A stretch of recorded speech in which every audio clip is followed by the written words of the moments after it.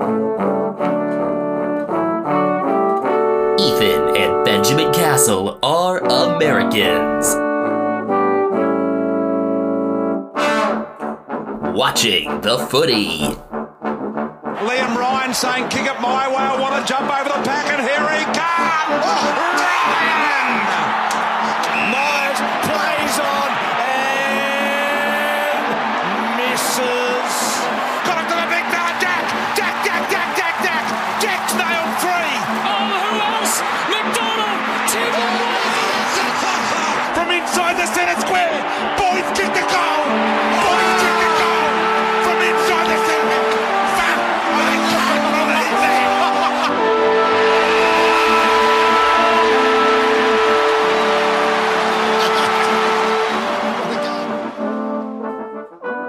Hello, starting parentheses again, ending parentheses, comma, everyone, comma. Welcome to episode 32 of Americans Watching the Footy, our round 13 by progress reports. We don't want to forget about the teams that aren't playing this round, even with all the other action that'll be going on. So we've got this episode just like we had for the teams on bye last week. I am Benjamin Castle. I am Ethan Castle. We are coming to you live from South San Francisco, California. Live is a pretty loose term here. I mean, we're recording this together in person. Would be cool to have this aired live. We're speaking to you in real time, and you get to hear it at a later time. That's the beauty of modern technology. Woo. Well, this is being recorded in front of a live studio audience consisting of one tabby cat. We don't need to kick the can down the road too much here with intro small talk stuff, especially considering that we like to be especially long-winded when talking about our own teams, which happen to make up a third of the teams that aren't playing this week. So here we go. Just like last week, we're going to do these in random order. We're going to spin the hypothetical wheel. The wheel has been spun for the first time. Everybody's clapping. It's just like every night at 7:30 something. Oh boy. I think this is actually just like the home and away previews, where the Eagles are first up.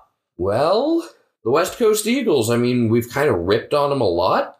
I'm trying to rip on them a little less because I don't want to jinx anything with Geelong playing them after the bye, but just to give you the facts, they're 1-11. They sit in dead last. They raised their percentage back over 50% this past round in a loss to Adelaide and ended a streak of 7 straight 50-plus point losses. It's been a season of a lot of injuries, a lot of guys showing their age, a lot of dysfunction, and somehow one win over Collingwood. 1-11 makes sense to me. I just wouldn't think that it would be the Collingwood win. I would have thought it would have been North.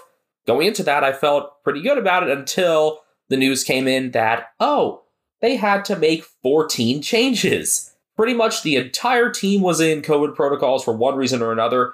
I'm not sure how much of it was due to extra restrictions that were present in Western Australia, but they had to field 5 top-up players, and they still only lost to North by 15. After that, I thought, okay, the team can get inspired from this. They could take something from this. Maybe they could apply some of what worked in that game to the normal list, even if the top-ups were younger and probably had more run in them. That was not the case. And when they beat Collingwood, really, Collingwood ended up beating themselves there. Looking back at the stats from that win, the Eagles kicked insanely accurately. They kicked 14-3 for that one. Collingwood kicked 10-14, and that was kind of the story. The Eagles did kick really well, but the Pies had way more opportunities and just couldn't make good on them. So if that's how I describe their one win this year, and I'm the Eagles fan in the room, yeah, it hasn't been great. Even then I thought, all right, it's clear that there was something that worked in that game. They could build off this, Nick Naitanui is out. He's been out since with a medial ligament injury in his knee. Timeline right now for him is 3 to 4 weeks. I really don't think it would have mattered much had he been in. He is an All-Australian at his peak, but he wouldn't have the team around him this year, even with some older pieces stepping up again as of late. Jack Darling being a whole lot better, finally rounding into goal-kicking form. Luke Shuey and Andrew Gaff still doing very well in the midfield, being big ground gainers. Hell, Tim Kelly has finally reminded people of why the Eagles wanted him when he left Geelong. only took 2+ years. If you want to look for the positives in this team, you've got to look at their youngest players. And unfortunately, a couple of the most promising ones coming into this season never got the chance. Oscar Allen's foot injuries kept him out for the whole year. Same thing with top draft pick Campbell Chesser. There are a couple more established younger pieces in there. Jack Petrocelli at this point, I'd say, is pretty established. Didn't realize he's only 23. He's been a good run at times, though inconsistent. Inconsistency has been the story a lot for this team. Inconsistency in getting their best players out there. Inconsistencies in individual performances. When Petrocelli's at his best, he can be a really good extra ground gainer, a good mover, whether it's through the middle or on the wings. Seems like he's been used more through the middle. Alex Witherden has definitely shown some promise in the back lines, along with the more active older interceptors in Tom Barras, Jeremy McGovern, who's currently out with a back injury, Shannon Hearn, who just came back in. Connor West has been all right at times. Greg Clark turned 25 a couple weeks ago at this point. Mature age recruit, a hell of a tackler, had 10 this past game. I think that's a huge positive there. He'll need to be a focal piece going forward. When we're looking at the super young end of things, there's time for Bailey J. Williams and Callum Jamison to grow into their ruck roles, although I don't think they're ever going to be first-rate guys. I'm waiting for Harry Edwards to really break through. Isaiah Winder, though, has already had a breakthrough performance in that offensive slugfest against the Giants. He had 3 goals. Hasn't kicked any since, but hopefully the work that he did that game could be a blueprint for future success. Was good at ground ball gets, knew where to place himself just off big packs. And regardless of the rucks, that's a really valuable skill to have. Eagles have also been without Liam Ryan, who's still on the younger side for a portion of the year. He is one of many people listed as a test coming out of the bye.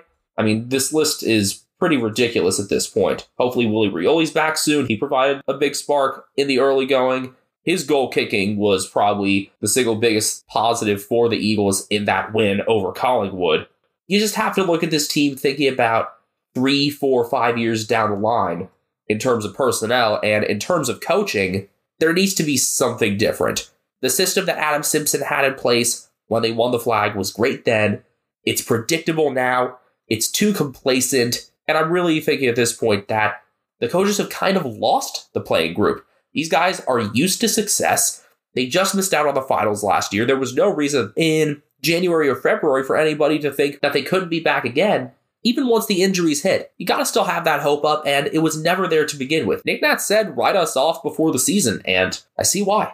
From your outsider perspective, I know that I took up a lot of time there, but what have you seen that's worked for the Eagles or that hasn't worked? Maybe in the context of this season, maybe looking longer term. I think the most frustrating thing, even with all the ins and outs, is that there really haven't been a lot of consistent individual performances. Patrick Naish from week to week at the start of the year looked really good. Cooled off some since. I think the one thing you really look for the rest of the season, you're not looking at wins and losses at this point. You're looking some at how do they play. You know, do they play hard? Do they play engaged? Do they have a style that they can run with for all 4 quarters? But I think the biggest question for them is just who can generate good performances week in and week out. Like if Isaiah Winder can give you 3 or 4 good games in a row, that's something to build off. That said, I do think there are chances for this team to pick up a win still. Maybe even 2 or 3. Probably not going to be that many, but you do have a softer schedule down the stretch with the likes of Essendon. I'm still a little bit skeptical with Geelong making that trip out there. If I was a fan of any other team, I wouldn't question it at all. I would say, oh yeah, the Cats are going to take care of business, but also out of the bye, I know that's been a trap for them in the past. I mean, I thought for a while that their best chances at a win were hosting Essendon round 15 and hosting the Crows round 21. Considering how they finished against Adelaide, there's promise going into that one, especially if they can get healthier by then. Or maybe you catch Hawthorn on the right day, round 18. Hawks are a team that can beat anyone. They're also a team that can lose to anyone. And we'll talk about Hawthorn more in their preview tomorrow and in their bye-week capsule next week. But the Hawks are a team that have been entertaining because you never know what you're going to get out of them. Unfortunately for the Eagles, they don't get the Hawks like sandwiched between a couple of big games or something. So it's not really a trap game spot. You get them between the Crows in North. And also, unfortunately, Sam Mitchell knows Adam Simpson's system. He played his last year at the Eagles, played a full season in 2017, then was an assistant in their flag year in 2018. And I still think that it's going to be more another team losing than the Eagles winning. I do hope they win another game so that you can try to start the club song in the Twitter replies again and no one will pay attention to it. I know, that was really disappointing. You'd think with how they chant the beginning when they actually do win, someone would pick up on it. Maybe that just shows you how lacking the current version of We're Flying High is. Or maybe you're just yelling into an empty void. No, Eagles fans exist. The membership base is large. Maybe they just don't like you. Shrug. Who's next? Good question. Let's spin the wheel once more.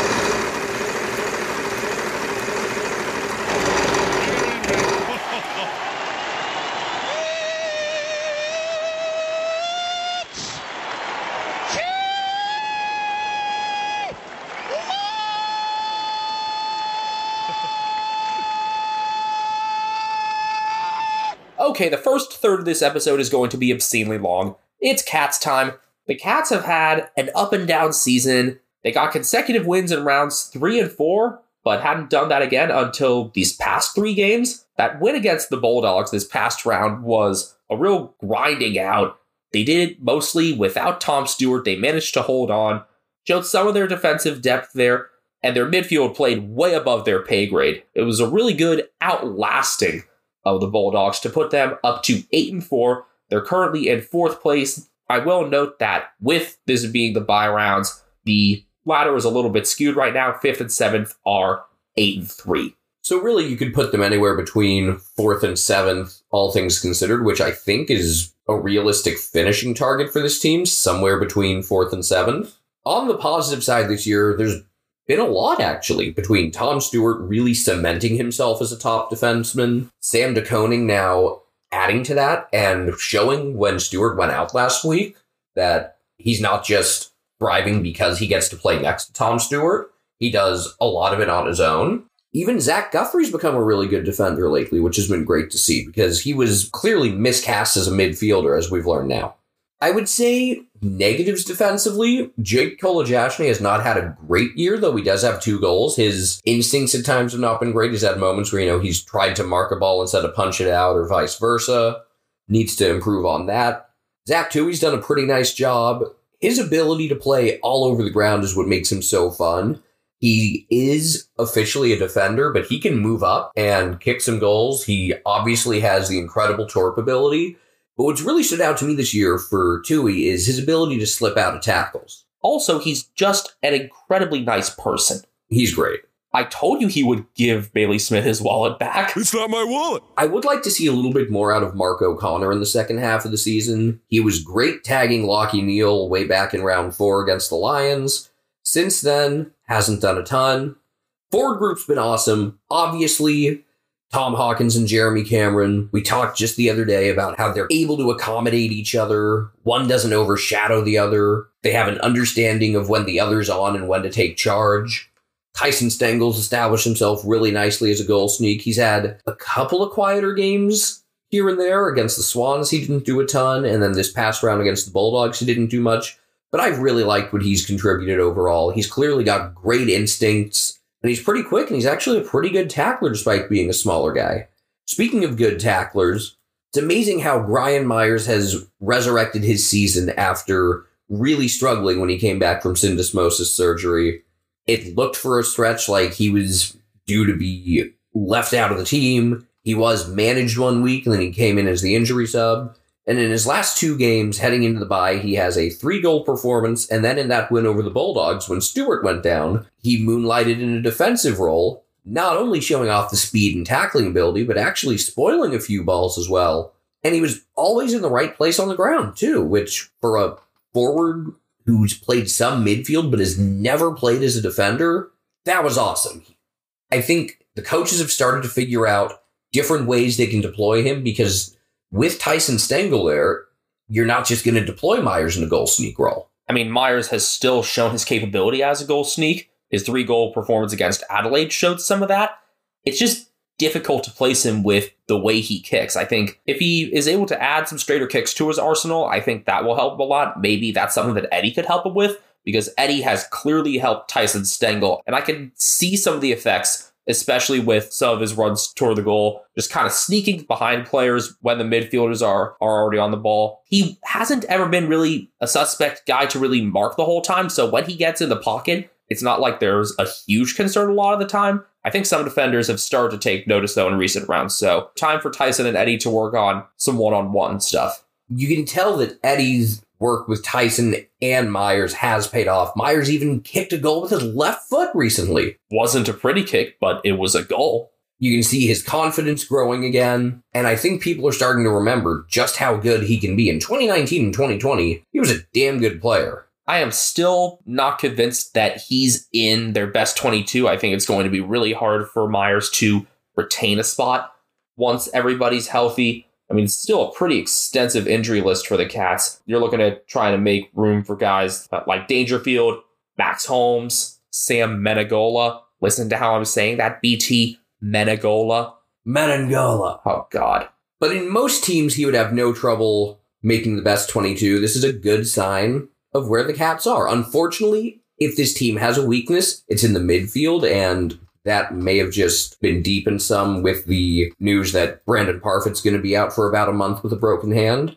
Parfitt was incredible in round 1 against Essendon, then had gone pretty quiet for a while. Throughout this 3-game winning streak, he's been really solid again. Through the first 6 or so weeks, Brad Close was incredible. Teams have learned how to match up with him some since. I've said just about every week that there's no reason to ever play him as a half forward or full forward. Stick him in the midfield or even towards the back of it because he can start play up in the other direction. Sort of a slingshot type role, I like to use that term.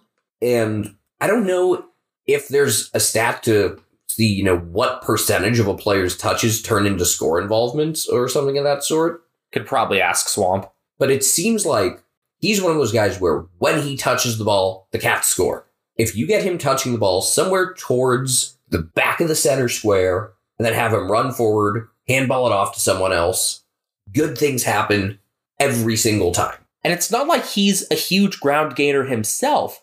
He can definitely run, but he's not someone that you typically see, near the top of the meters gained board. And that's a testament to his vision and being able to make the right connections in those situations. Additionally, the ground he does pick up, he picks up really quickly because he can fly. In the last few weeks, Cam Guthrie has really started to come into his own after just kind of accumulating stats but not doing a ton earlier in the season. I think he's been playing better lately. But look, this midfield still, most weeks, has not stacked up against the best of the best.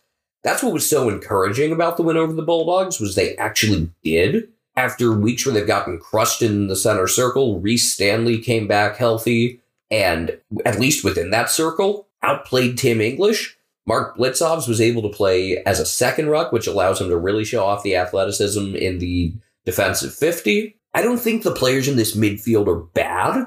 I think Luke Dahlhaus should be the injury sub whenever possible because he's thrived in his appearances in that role. I'm not big on Sean Higgins. He's had maybe one positive game this year. He hasn't played a ton lately. Francis Evans has only played in wins to start his career, but there's a reason he's been a sporadic selection. I don't know if this midfield has enough. I hope it does. I'd love to see some of the leadership stuff from Selwood kind of supersede the fact that physically he's beyond his best days.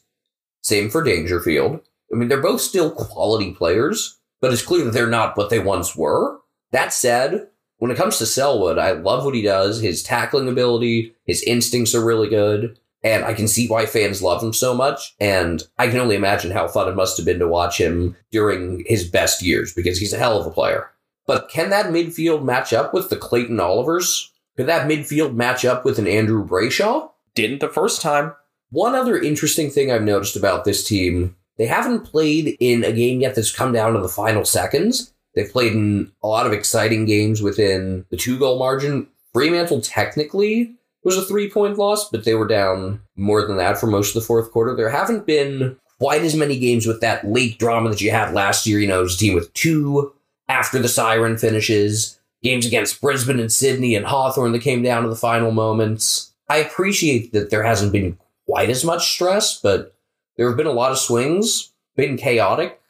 But the aftermath of this Bulldogs win has me very encouraged, and unlike last year, I think the coaching staff has done a really nice job for the most part this season. I thought the Hawthorn game was not very well coached.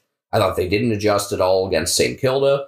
But overall this year, they've had a much better sense of where to deploy guys, how to play to their players' strengths, and they're doing more to coach to the players' strengths instead of try to have the players fit the system. I think Chris Scott realized the differences between the 2021 team and the 2020 team. Those differences were pretty dramatic. And he's really starting to be able to cater to the younger players. And that's showing not just on the longer and narrower ground at Gardenia Park. It seems like the system he has is more widely applicable. And that's going to be necessary in the finals when you're likely not going to have any games at the Cattery, which is a shame. And hopefully, once they get the expansion done, and they get around 40,000 there, they could host their own, at least maybe in the first round of things. But I think they have put themselves in a good position to at least make the finals. They should have 12 easy points post-bye with 2 matchups against the Eagles, rounds 14 and 23, and then North round 16. They got Richmond sandwiched between West Coast and North there in round 15, and I think that's a matchup of a couple teams that are right about on par with each other in terms of overall skill level, so I think that'll be a really good indicator of what's to come for them. But their stretch between round 17 and at least 21 is going to be a real test. They got Melbourne in Geelong, Carlton at the G, then they head to Port before hosting the Dogs and Saints. Because of how crowded 4th through 12th is, you're going to hear us talking about make or break stretches a lot. And there are going to be a lot of teams that go up into the 8 one week, down the next perhaps. Who knows how it's going to end up for the Cats, but they have to make those easier games count. I really think this team's floor is around 7th or 8th place. I think a lot would have to go catastrophically wrong to miss the finals. I think a lot would have to go wrong for them to even finish down in 8th. But it's a matter of really home elimination final or get on the road for a qualifying final. And ultimately, this season is still going to be judged based off of what this team does in the finals. I still think they're a cut below best of the best. They have beaten the Lions, but it was at home. This win over the Bulldogs makes you think, maybe the ceiling is a little higher than we thought. I've said repeatedly, high floor, low ceiling. Maybe that ceiling isn't so low. Can they tap into it, though? Now that we're through with our own teams, let's perhaps be more concise and less opinionated. I didn't think I was that biased in mine. Not sure what you think about yours. One way or another, team number 3, well, they have been a focus these past couple rounds because they won close ones. They looked inspired again. It's the red and the white, the Sydney Swans. We were really unsure about them before these last few rounds. They were getting wins, but none of them looked that convincing. It was clear that they weren't playing their best a lot of the time. I mean, the 11-point win over North is a big one. They beat the Eagles by 63 when other teams were ganging up on them big time. When they beat the Hawks, it was because Hawthorn ran out of gas more than the Swans winning it. And some of the Swans fans that I've talked to online have agreed with that, including, I'll mention him again, Donnie Hess from the 4th and Long. Another good podcast you should check out. Hopefully we'll be collaborating with them soon. When they lost to the 2 Queensland teams round 7 and 8, losing to the Lions, even at the SCG, was understandable. Losing to the Suns? Not as much. Even with what we know about the Suns now, that was a shocking loss. Especially considering that it was a home loss in a stretch where they were coming off another defeat already. You'd think, all right, they're going to take out their frustrations. They're going to look more like themselves. They did not. They got thoroughly outplayed there. Bounced back against Essendon. Lost a really entertaining game to Carlton to open the Sir Doug Nicholls rounds. They clawed their way back into that one like a lot of teams did against the Blues, and maybe they took what worked from that and kept it up the next couple weeks in their wins against Richmond and Melbourne. All of a sudden, they're back in the conversation in more ways than one. They're 8-4. They're currently in 6th on the ladder. In terms of the percentage of the 8-win teams, they're 3rd out of 4. And with the parity present among a lot of the potential finals teams, those percentages are going to be a big factor. So it's about time we give them more focus. First off, let's note that just like with Geelong, they are ahead of a team that's 8-3, that being Carlton, where they've got a About a 6-point percentage advantage. They're behind 8-3 St. Kilda, who's in 5th, as well as 8-4 Geelong. The Swans are a team that I think at the start of the year, we were kind of in agreement. All right, these guys are legit. They're playing really well. Last year was no fluke. Your young guys don't play like they're young. They've got some experience under their belts, and they're showing that every week. I mean, Errol Golden looks like a legit leader in the midfield, and he's the youngest of that entire group. That group that includes guys like Logan McDonald, Chad Warner, Nick Blakey, Justin McInerney, Braden Campbell, who's still somewhat of a fringe guy at this point, but will definitely more reliably crack the 22 and maybe the 18 pretty soon. And how about the McCartan brothers this year? Working amazingly well in sync. Patty is the bigger name because you see him getting the intercepts, and also just the story of him coming back from all of his concussion woes to be such an important factor in the success the Swans have had thus far. But I think last round showed us how underrated Tom has been. He is more than capable of winning one-on-one battles on the ground. He stopped Kazi Pickett in his tracks multiple times, and in cutting off some of those angles on the ground and in keeping players out of marking contest, he allows his brother to do the work that he does best. The numbers weren't all that impressive this past round, but it was a very noticeable performance from him.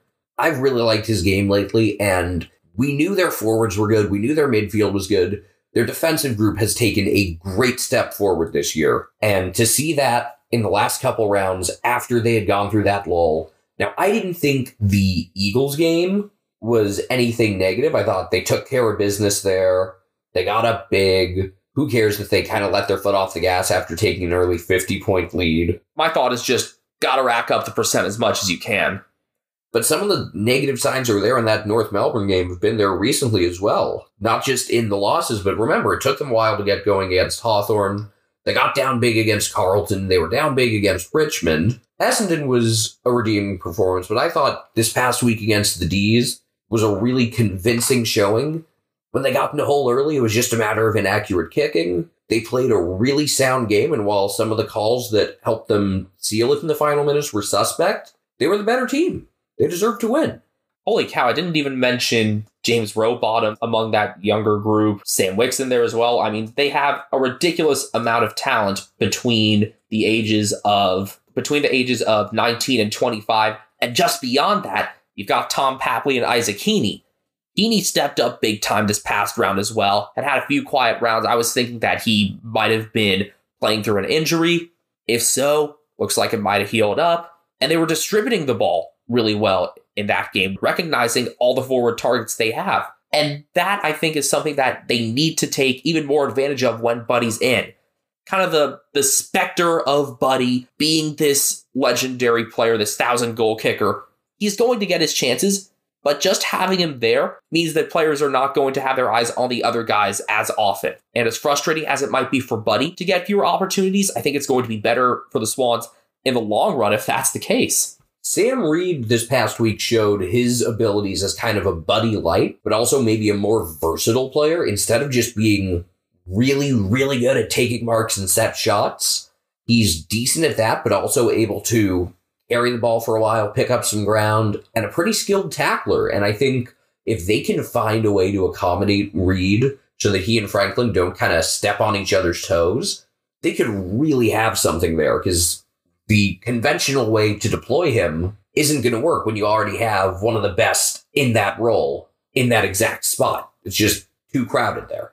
I was not a big fan of Peter Laddams, and he had struggled some coming back from his injury, but he's really rounded into form and played well in the last few weeks, especially against Richmond, where I thought Toby Nankervis was just going to crush him. And in the last couple weeks, they've also been without Tom Hickey at times. Hickey's been battling with a toe injury, and that's pressed Laddams into an even more important role. Sam Reed has sometimes been that support, but he's not a natural ruck. Laddams has needed to be at his best for the Swans to win some of their games, and he has been. And when Hickey can come back healthy, that's going to be a really formidable tandem.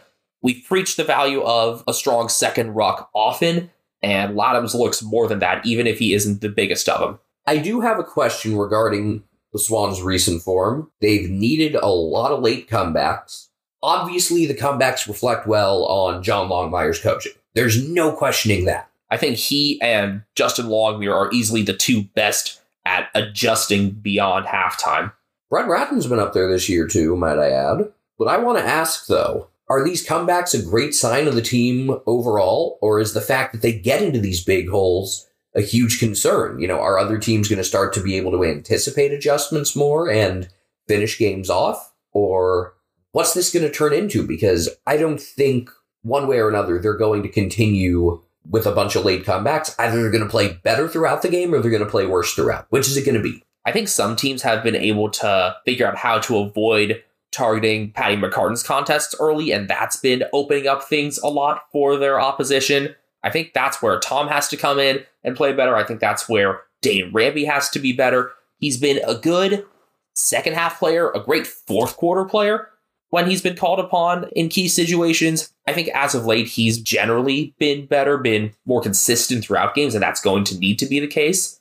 I mean, it's great that they're able to come back like that, but I agree with you. I don't think it's going to take them super far if they have to keep doing that. They've been doing it against good teams, though, so maybe that's something to say about their conditioning as well, that they've had this run going the whole way, but it's not sustainable. Going out of the bye, they've got a really big game against Port in Adelaide. I think that game is going to be a bellwether for them in terms of what can they do to put the hurt on opponents early in high leverage games. Of their final 10 games, it's a pretty strange mix. They play all four teams ranked 14th through 17th. That includes the home leg of the Sydney Derby in round 20. But they've also got some really difficult games that could shape the finals picture. I'm looking at not just that Port Adelaide game, but playing St. Kilda twice. They host the Bulldogs for a round 17 rematch. They travel to Freo in round 18. Collingwood in round 22 should be a really important game one way or another. I think there's a window there for the Swans to make a push for a top 4 spot. I think there's still a reality in which they could find themselves grappling in the final rounds to even get in, because as we've established, there are at least 9, maybe as many as 12 teams fighting for a final spot. Credit to them for getting the job done against Richmond and Melbourne these past couple rounds when they haven't had a couple key pieces. With Buddy back in after the bye, with Hickey back in as well, I think we'll see the Swans with the list that we'd expect to see in September. One other thing I want to mention before we move on, I noted early in the season, I think it was actually when they beat Geelong, just how much I liked Nick Blakey and how anytime he started to play, good things happened. Within the few weeks following that, the rest of the league started to figure that out as well, and his game planned around stopping him out of the back half, which I think is the ultimate sign of respect, when other teams know you're good and have to start game planning for you. I think Longmire realizing that is part of why he ended up putting Callum Mills further back in the second half of the Richmond game, and that worked out splendidly.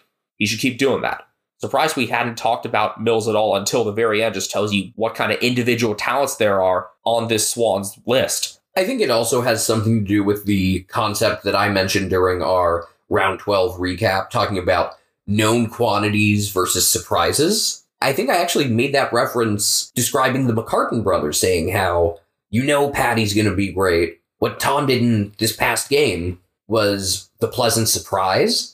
Whereas, for example, Callum Mills, at this point, he's a known quantity. We all know he's good. There isn't a ton to say about it. But we're not taking him for granted either. So don't get that twisted. Pleasant surprises are going to need to be key. And going back to that whole idea of the specter of Buddy, the other good kicks aren't pleasant surprises, but they're going to be more surprising targets, I think, with Buddy back in. And if the coaching staff realizes that, I think they'll put the Swans in a position to challenge for that top 4 spot. Not saying they'll get there.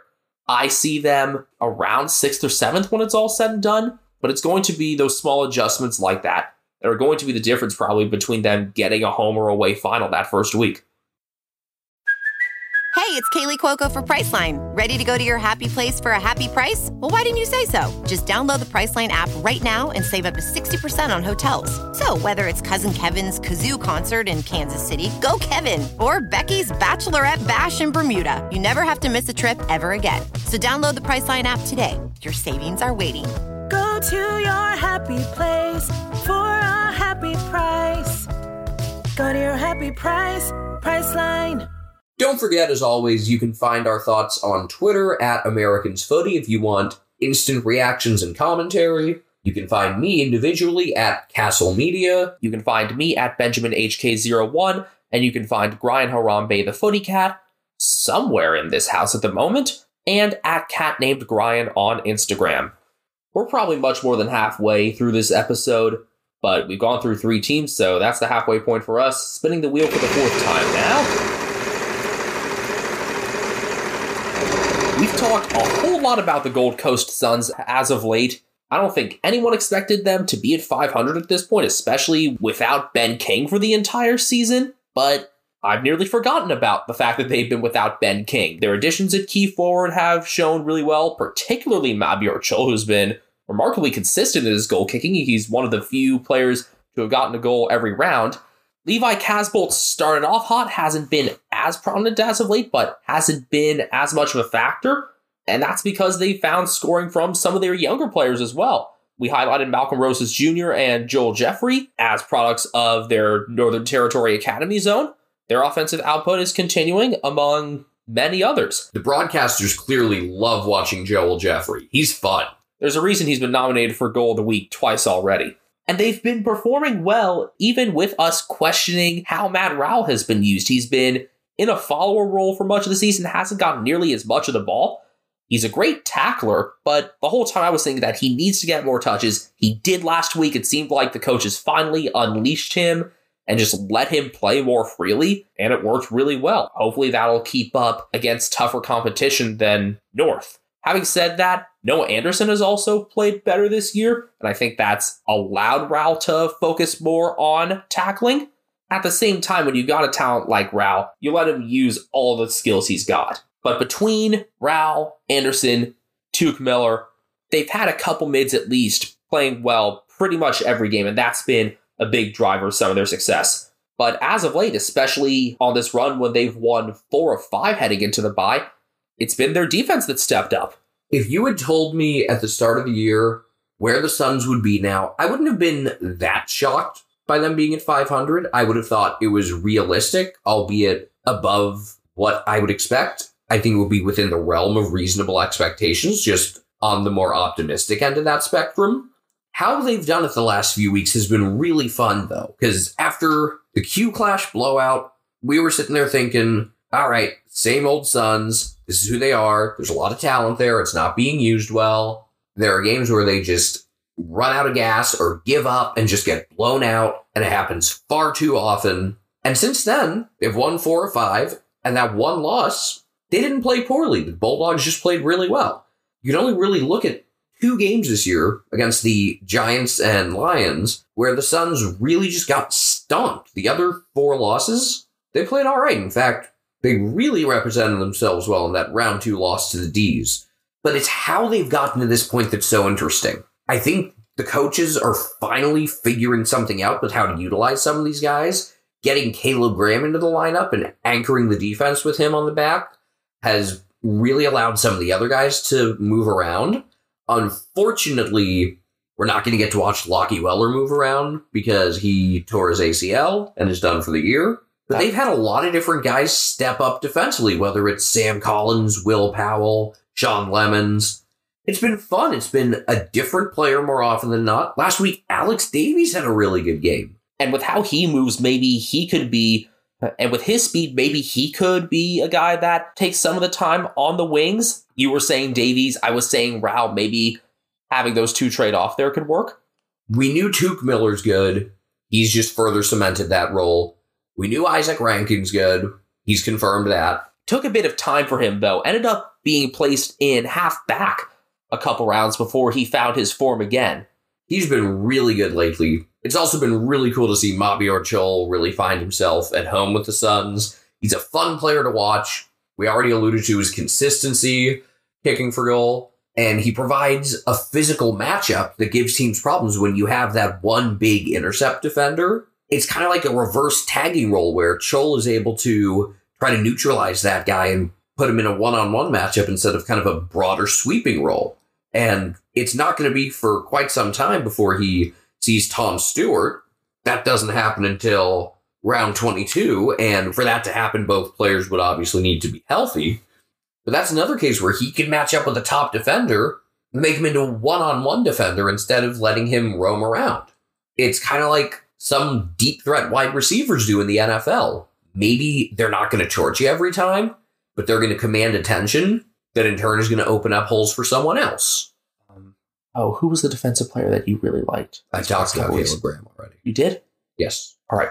I would say that going into this season, their known quantities were in the middle of the ground with that mix of midfielders and also Jared Witz. It's only now that I'm understanding just how impactful Witz is and how much the Suns missed him last year. He is one of the premier ruckmen in the AFL, and if he were on any other team, he would get a lot more focus. And his work in hitouts, getting them to advantage, has been able to spring Miller, Anderson, Rao, whoever it's been, forward to do their best work in turn. And heck, Chole's been all right as a second ruck himself when Witz has needed to spell on the sidelines. I've liked how the Suns coaching staff has deployed players in the last couple weeks. Will that continue? And if it does, will they be able to adjust? Because the league's going to pick up on it. The league's going to adjust. Can the Suns counter those adjustments? One other thing I want to note, Stuart Dew might be the sweatiest coach in the entire league. It was clearly very hot in the interview room in Darwin because that was completely drenched. He couldn't wait to get into a room with better air conditioning, and I couldn't blame him. I mean, he's been sweating for his job all year, and if the Suns can actually make the finals, there's a chance for him to keep it. But if they disappoint, you know that the league probably wants him to get Alistair Clarkson as much as anyone. And with the promise that this team has shown, maybe Clarko is, in fact, interested.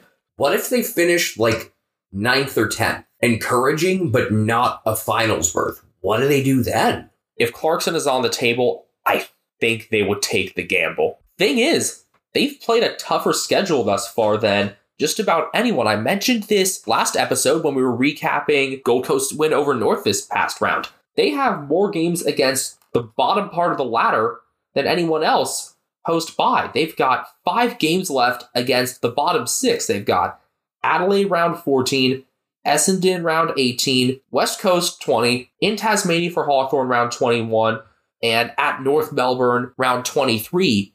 Hawthorn can be a questionable one because the Hawks tend to play better in Tasmania, but the Suns have shown their capabilities on a long ground against Hawthorn. That said, there's no way Hawthorn plays that poorly a second time against them. Clunkers happen. I can't imagine them having a second clunker against the same opponent. But those games against the Crows and Eagles in particular, those should be easier ones, especially because they're at home. Should be able to take care of Essendon still, I think, as well as North. They've got to get those and more if they're going to make finals. That would put them up. If they get those 5, they're at 11, and I don't think that's enough. You might need 13 this year to make finals. But it's there for the taking, I say. 2 teams left. Let's spin the wheel one last time. Well, both teams left are some shade of blue with red accents. It's a matter of, is it the team that might get into the finals or the team that certainly won't? And it's the former. Western Bulldogs. All right, the Bulldogs currently sit at 6-6 in 9th place, heading into their bye, coming off the loss to Geelong last week, in which they got off to a terrible start. But even so, they've won 3 of their last 4. They've dealt with some injury issues. Remember, at one point, this team was 3-5, coming off of a pretty lackluster performance at Port Adelaide. They have a blowout loss to the Tigers, a 1-point loss against the Crows out in Ballarat where they couldn't kick straight. Other than the Swans, they've yet to really pick up a big win. And that was when they were kicking super inaccurately as well. So if there's a positive from that, it's that they had a whole bunch of chances. And that's been something that's been going for them a decent amount this season. That was the case with their game against Geelong as well, even though they ended up with fewer set shots. I think they had more meaningful possessions in the forward half, and they just couldn't make the right connections going into or inside 50. I will say they did have that dominant showing against Collingwood, though I wouldn't quite call that a marquee win. It's a good win, not a great win. But this team has struggled to find traction at times, even with a loaded midfield. I think it's fair to question their coaching. It's fair to question if there was some sort of hangover from the grand final loss. In the prior 4 seasons, 2 of the teams that lost the grand final failed to make it back to the finals the next year. But I don't think there's too much need to panic at this point, even with the margin for error kind of being swallowed away. Playing the grand final rematch round 1 was a tough draw. Getting Carlton when they were coming so hot out of the gate, difficult situation. That said, this is a team that hasn't done particularly well against top competition. Against teams that are currently in the top 10, they're 2-4. And if you're going to have any sort of final success, you've obviously got to be better than that. Now, they will have some chances to do so in the second half, but before we really get into looking at their schedule, I want to talk about some of the individual pieces so far. Obviously, Bailey Smith's been good, though he's going to be out the next 2 games with that suspension, even though if it had gone to trial, I'm sure Zach Tuohy would have campaigned for that suspension to be lessened, while also giving Bailey Smith his wallet back. Adam Treloar has really rounded into shape over the last few weeks. He got off to a bit of a quiet start this year, and I'd say since the Collingwood game, he's been on a different level. I think part of what's allowed him to be more prominent was also Bontempelli being moved to full forward. It hasn't exactly been a super natural fit for Bont at times, and he's still taking center square contests. But I think him spending more time there has allowed Treloar to play a more natural game. It's allowed Jack McRae to do more of that as well. Baz has been doing his signature long kicks. And as weird as it is to have a consistent top Brownlow vote getter switch positions, it's opened up opportunities for everybody else to do so. So I think that was a good stroke of coaching. My questions lie more in terms of list management, as I discussed in the recap last round, about needing a true second ruck in there to help lighten Tim English's workload and getting greater consistency at full forward. Josh Bruce might be back in the VFL as soon as the next couple rounds, but they need more consistent targets. Cody Waitman hasn't been at his best, and he's been more in the news for trying to flop his way to freeze than actually kicking well. Aaron Dalton hasn't been particularly accurate. They need more people around to form there, whether it's newer or older faces. Granted, there have been some things that the coaches maybe weren't able to necessarily anticipate, like Stephen Martin really falling off. They made up for that with Jordan Sweet as a second ruck, though. When it comes to full forward, they've kind of deployed Buku Kamas in a few different spots, and I think he's got the tools to be a really good player and create matchup problems, but the bigger issue has been finding consistent reps for Jamari Ugle-Hagan, who's finally had a sense of consistency the last few weeks in the VFL.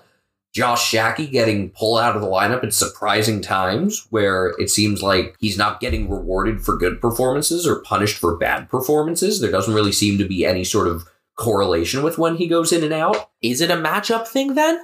I don't know, because it's not like there are any obvious matchups that they seem to be addressing. Especially with English back in, his height becomes less of a reason to keep him in. Other individuals, though, that have been positive. Caleb Daniel got off to a really slow start this year and has picked it up as of late. Ed Richards got off to a nice start, has slowed up a little, but done a nice job overall. Josh Dunkley is severely underrated because it's such a crowded midfield group. Bailey Dale, you mentioned him briefly, has had a really nice year.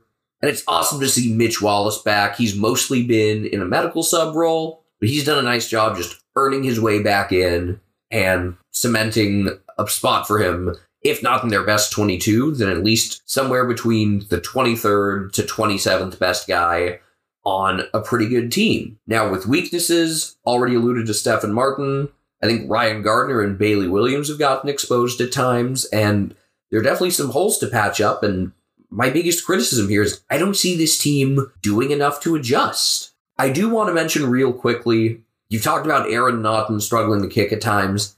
I still think he's got one of the highest ceilings of any player, not just on this team, but around the league. And when he's going, he's just about unstoppable. But we've seen him get shut down at times, including this past week by one Sam DeConing. I get the frustration from Dogs fans in considering moving him further back. His marking skills could lend him to being a good defender. But I agree with you on the ceiling being ridiculously high for him. With how prominent Naughton's been since we started watching, I didn't realize until I was going through rosters before this season started, he's only 22. So yeah, that ceiling is pretty damn high still. Their remaining 10 games are not easy. We've alluded to this before. but playing GWS and Hawthorn twice, actually it's going to be GWS in rounds 14 and 22, Hawthorn in rounds 15 and 23. They're going to need to pick up points there, and those aren't going to be easy, considering how well the Giants have played since the coaching change, how unpredictable the Hawks are week in and week out, and with the knowledge that the Hawks seem to play better against better teams largely. And then you look at those 6 rounds in between, those repeat matchups, 16 to 21. Oh, not much. You go to the GABA, you go to the SCG, St. Kilda and Melbourne at home, you go to Cardinia Park, you host Freo. They've played the easier part of their schedule at this point, the Bulldogs. And they haven't necessarily taken care of the teams that they needed to when they got them at opportune times. We said how difficult the hand they got dealt with the first 2 rounds was, but they got Richmond in round 4 when the Tigers were scuffling. Didn't take advantage of that. Adelaide in round 6. Yes, the Crows did play a really good game defensively, but Dogs did themselves no favors by failing to kick straight. And Port Adelaide, who had yet to really get into a groove. At that point, the Power had 2 wins, one coming against the Eagles and one coming in a swamp. And it seemed like a good opportunity for the Bulldogs. Yes, they were undone a bit by injuries. Yes, there was no Marcus Bonampelli, but they got pretty thoroughly outclassed. So they're not going to be most likely catching teams at opportune times, unless something falls in their favor with opponent injuries. They're going to have to step it up and take on this challenge. The good news is, if they play well heading into finals, they'll come in as one of the hottest teams. They'll be battle-tested. They'll have earned their place there. They'll have all the momentum, but it's not going to be easy to attain. And I think it would be very fair to suggest that when this thing's all said and done, they might just be on the outside looking in. Dale Thomas predicted that right now 7 of the final 8 are going to stay in, and the only change is going to be Richmond overtaking Collingwood, so he doesn't see the Bulldogs cracking it. Either they're the team you don't want to play in the finals, or they're a team you won't have to worry about because they won't make the finals. I can't see them backing in. Who's Miles Bridges play for, the Suns? Charlotte. Yeah, well, and they'll get a new coach. We'll gratuitously spin the wheel one last time with this one, but one team that will definitely be on the outside looking in come finals time, unless the entire AFL turns upside down, is the Adelaide Crows. Going into this season, I thought the Crows had potential to be better than they were last year, more consistent than they were last year. If anything, as of late, they've been more consistent in underperforming. They started off the season with a home showing that looks increasingly good, only losing by 1 to Fremantle. They lost to Collingwood pretty handily in round 2. Then the showdown happened, and it definitely changed some people's tone about the Crows after they won on Jordan Dawson's "My Heart Will Go On" inducing after the siren goal. From rounds 3 to 6, they won 3 of 4, including another really good win against the Tigers. Since barely getting by the Bulldogs in Ballarat, they lost their next 4 before only getting by the Eagles by 31 and getting outplayed in the second half. All in all, it puts them at 4-8. They are in 14th place, and really just feels like same old, same old. One of the questions I wanted to ask was just how much progress have they made? Obviously, you don't think they've made a ton. I do think their forward group looks pretty good at this point, between Ned McHenry, Shane McAdam, Darcy Fogarty's been good as of late. We like Riley Thilthorpe. Elliot Himmelberg's shown flashes before cooling off. He's been down in the 2s a lot lately, and you hadn't even mentioned Tex up to this point. Maybe just because he's a given? I was actually going to say, if Taylor Walker leaves at the end of this year, which is rumored as a possibility, they're not going to be completely lost in the forward group. Their issues are much more defensively. Midfield, they've been all right, not great. Ben Keys has done a nice job. Rory Laird also. The 2 of them have been clearance workhorses. Obviously, Rory Sloane's injury doesn't help matters at all. But defensively, where do you go? Tom Duday has moments every few weeks, but they don't happen that often. Billy Frampton and Jordan Butts have had their moments as well. I would say that maybe Butts puts up good performances most consistently out of the 3, but none of them are ridiculously reliable. It all clicked for them in that win over Richmond, and it hasn't since. I will say, Brody Smith at times has done all right. He's listed as a defender, but he can play up the ground some. Mitchell Hinge of the more stay-at-home defenders I like, and I wouldn't even really classify Jordan Dawson as a defender. I see him as more of like a midfield defender hybrid. He does do a really good job getting the ball out. They don't struggle with forward pressure. I think that's one of the reasons they kept Fremantle so close. Dawson can run like crazy. He's one of the better ball-moving defensemen. Even if he doesn't do a ton of, tagging, defensive marking, he's able to engineer a lot of play forward, and he's definitely been one of the biggest pluses for this team, moving into a focal role, not just because of the after the siren goal, but because he's really been a good all-around player. I think the goal put him on the radar, got a lot of attention to him, and since then, people have been able to look at him and evaluate him and see, yeah, this guy's pretty good.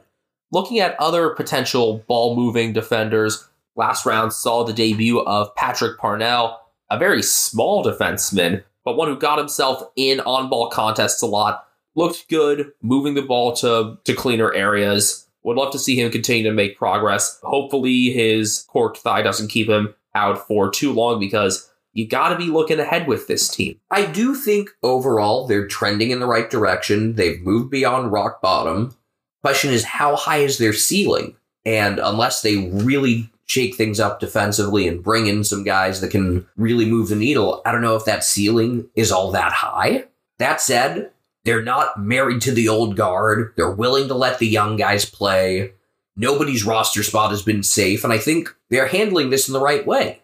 They're not really letting anyone take any sort of entitlement. The way I think of it is Matthew Nixon's staff are anti-complacency. You got to keep earning your spot. Even if you have a big game one week, if you're off the next, you could be at risk. Elliot Himmelberg had a few great games in a row. He's been in the sandful as of late. What I do like is they responded to that Collingwood loss really well. And even that stretch of 5 losses in a row, there were a couple of decent performances in there. They played a good first half against the Lions, and up until the final 5 minutes, played really well against the Saints. But they've still had 4 games where they've gotten beaten pretty soundly. 3 of those are on the road, and then I guess for some reason GWS just plays lights out at the Adelaide Oval. What do you want to see from this team in the second half to really indicate that they're moving forward? Firstly, I want some more definition in where they see their future in the ruck. It's been confusing seeing how they've been negotiating between Riley O'Brien and Kieran Strawn. It isn't helped by the fact that Rory Sloan's been out. He tore his ACL in the middle of a really good performance in that Richmond win round 5, and since O'Brien had gotten most of the time, then it was Strawn, and I think they're still trying to negotiate how to split up the time between them. And then you also got to factor in Riley Philthorpe in that mix too. We both really like what we've seen from Philthorpe. Hasn't gotten as much of a chance this year, but I'd say that's also partially because of the wealth of targets they have at forward. He doesn't necessarily need to be a key guy, but still like for him to get the ball more. And with how they're learning how to finally spread the ball around in the forward 50, maybe he'll get that chance. With Walker being out round 11 against the Cats, we start to see them distribute things a bit more evenly. Darcy Fogarty was the main target there, and he isn't a bad main target to have. He's a very accurate kick. But you've got Shane McAdam in there. You'll probably have Josh Rochelle again soon. You can add Philthorpe into that. You can add Elliot Himmelberg back in. You can point out a hot hand among that group, but you don't just go to that hot hand, that even if it's the guy that's been so reliable for you for years in Tex. We know where they're going to need to make additions via trades, via signings. I think the thing that works against them is outside of Jason Horne-Francis, they haven't had a huge pool of players from South Australia to draw from. I know there's already been rumors about Horne-Francis being unhappy at North. Maybe he'll request a trade to go back home. But unlike the teams in the West, the South Australian clubs don't have quite as big a local talent pool. There's some good players out of that area, but just from a sheer numbers standpoint, from a sheer population standpoint, they don't have that advantage. The Adelaide metro area is pretty small, relatively speaking, and the rest of South Australia is not largely populated at all. Dawson happened to be one of them. Who knows which club Horne-Francis would want to end up at? Probably Port with how they're currently going. Can't have any indication one way or another of where he'd go, though, because turns out he's actually a Freo fan. Interesting. Yeah, really interesting for a guy from South Australia, but that's how it is. He's a huge Nat 5 fan.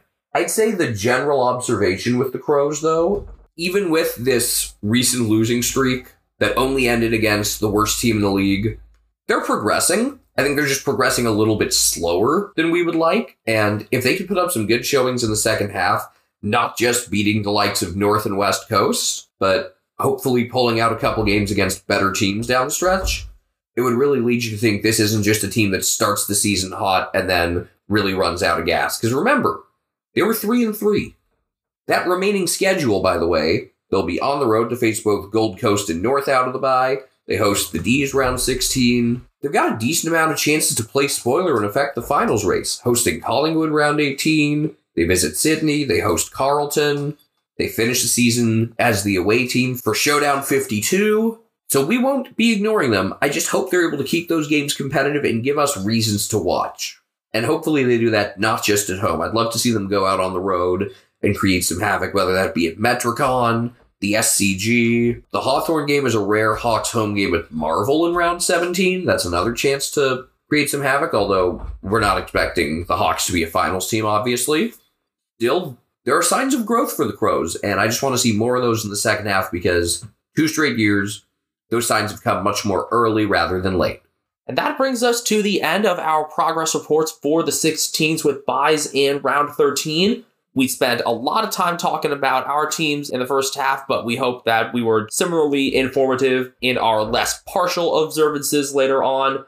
Next up for us, we got the round 13 preview. That'll be coming your way American Wednesday, Australian Thursday. A good deal before the footy starts that night. And we've got a heck of an opener for that round between Richmond and Port, but we're going to leave the discussion of that for that next episode.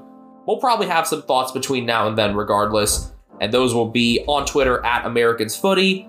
I might chime in as well on some Eagles matters at BenjaminHK01 on Twitter. You can find me at Castle Media, and you can find Brian Harambe, who's currently rattling the door trying to get in. Maybe that picked up in the background. You can find him on Instagram at CatNamedBrian. Be sure to tune in there and see the video of him sliding across the sheets on my bed. That's basically it. I'm not gonna try to sit here for a while drawing up a creative way to sign off, so, bye. Bye.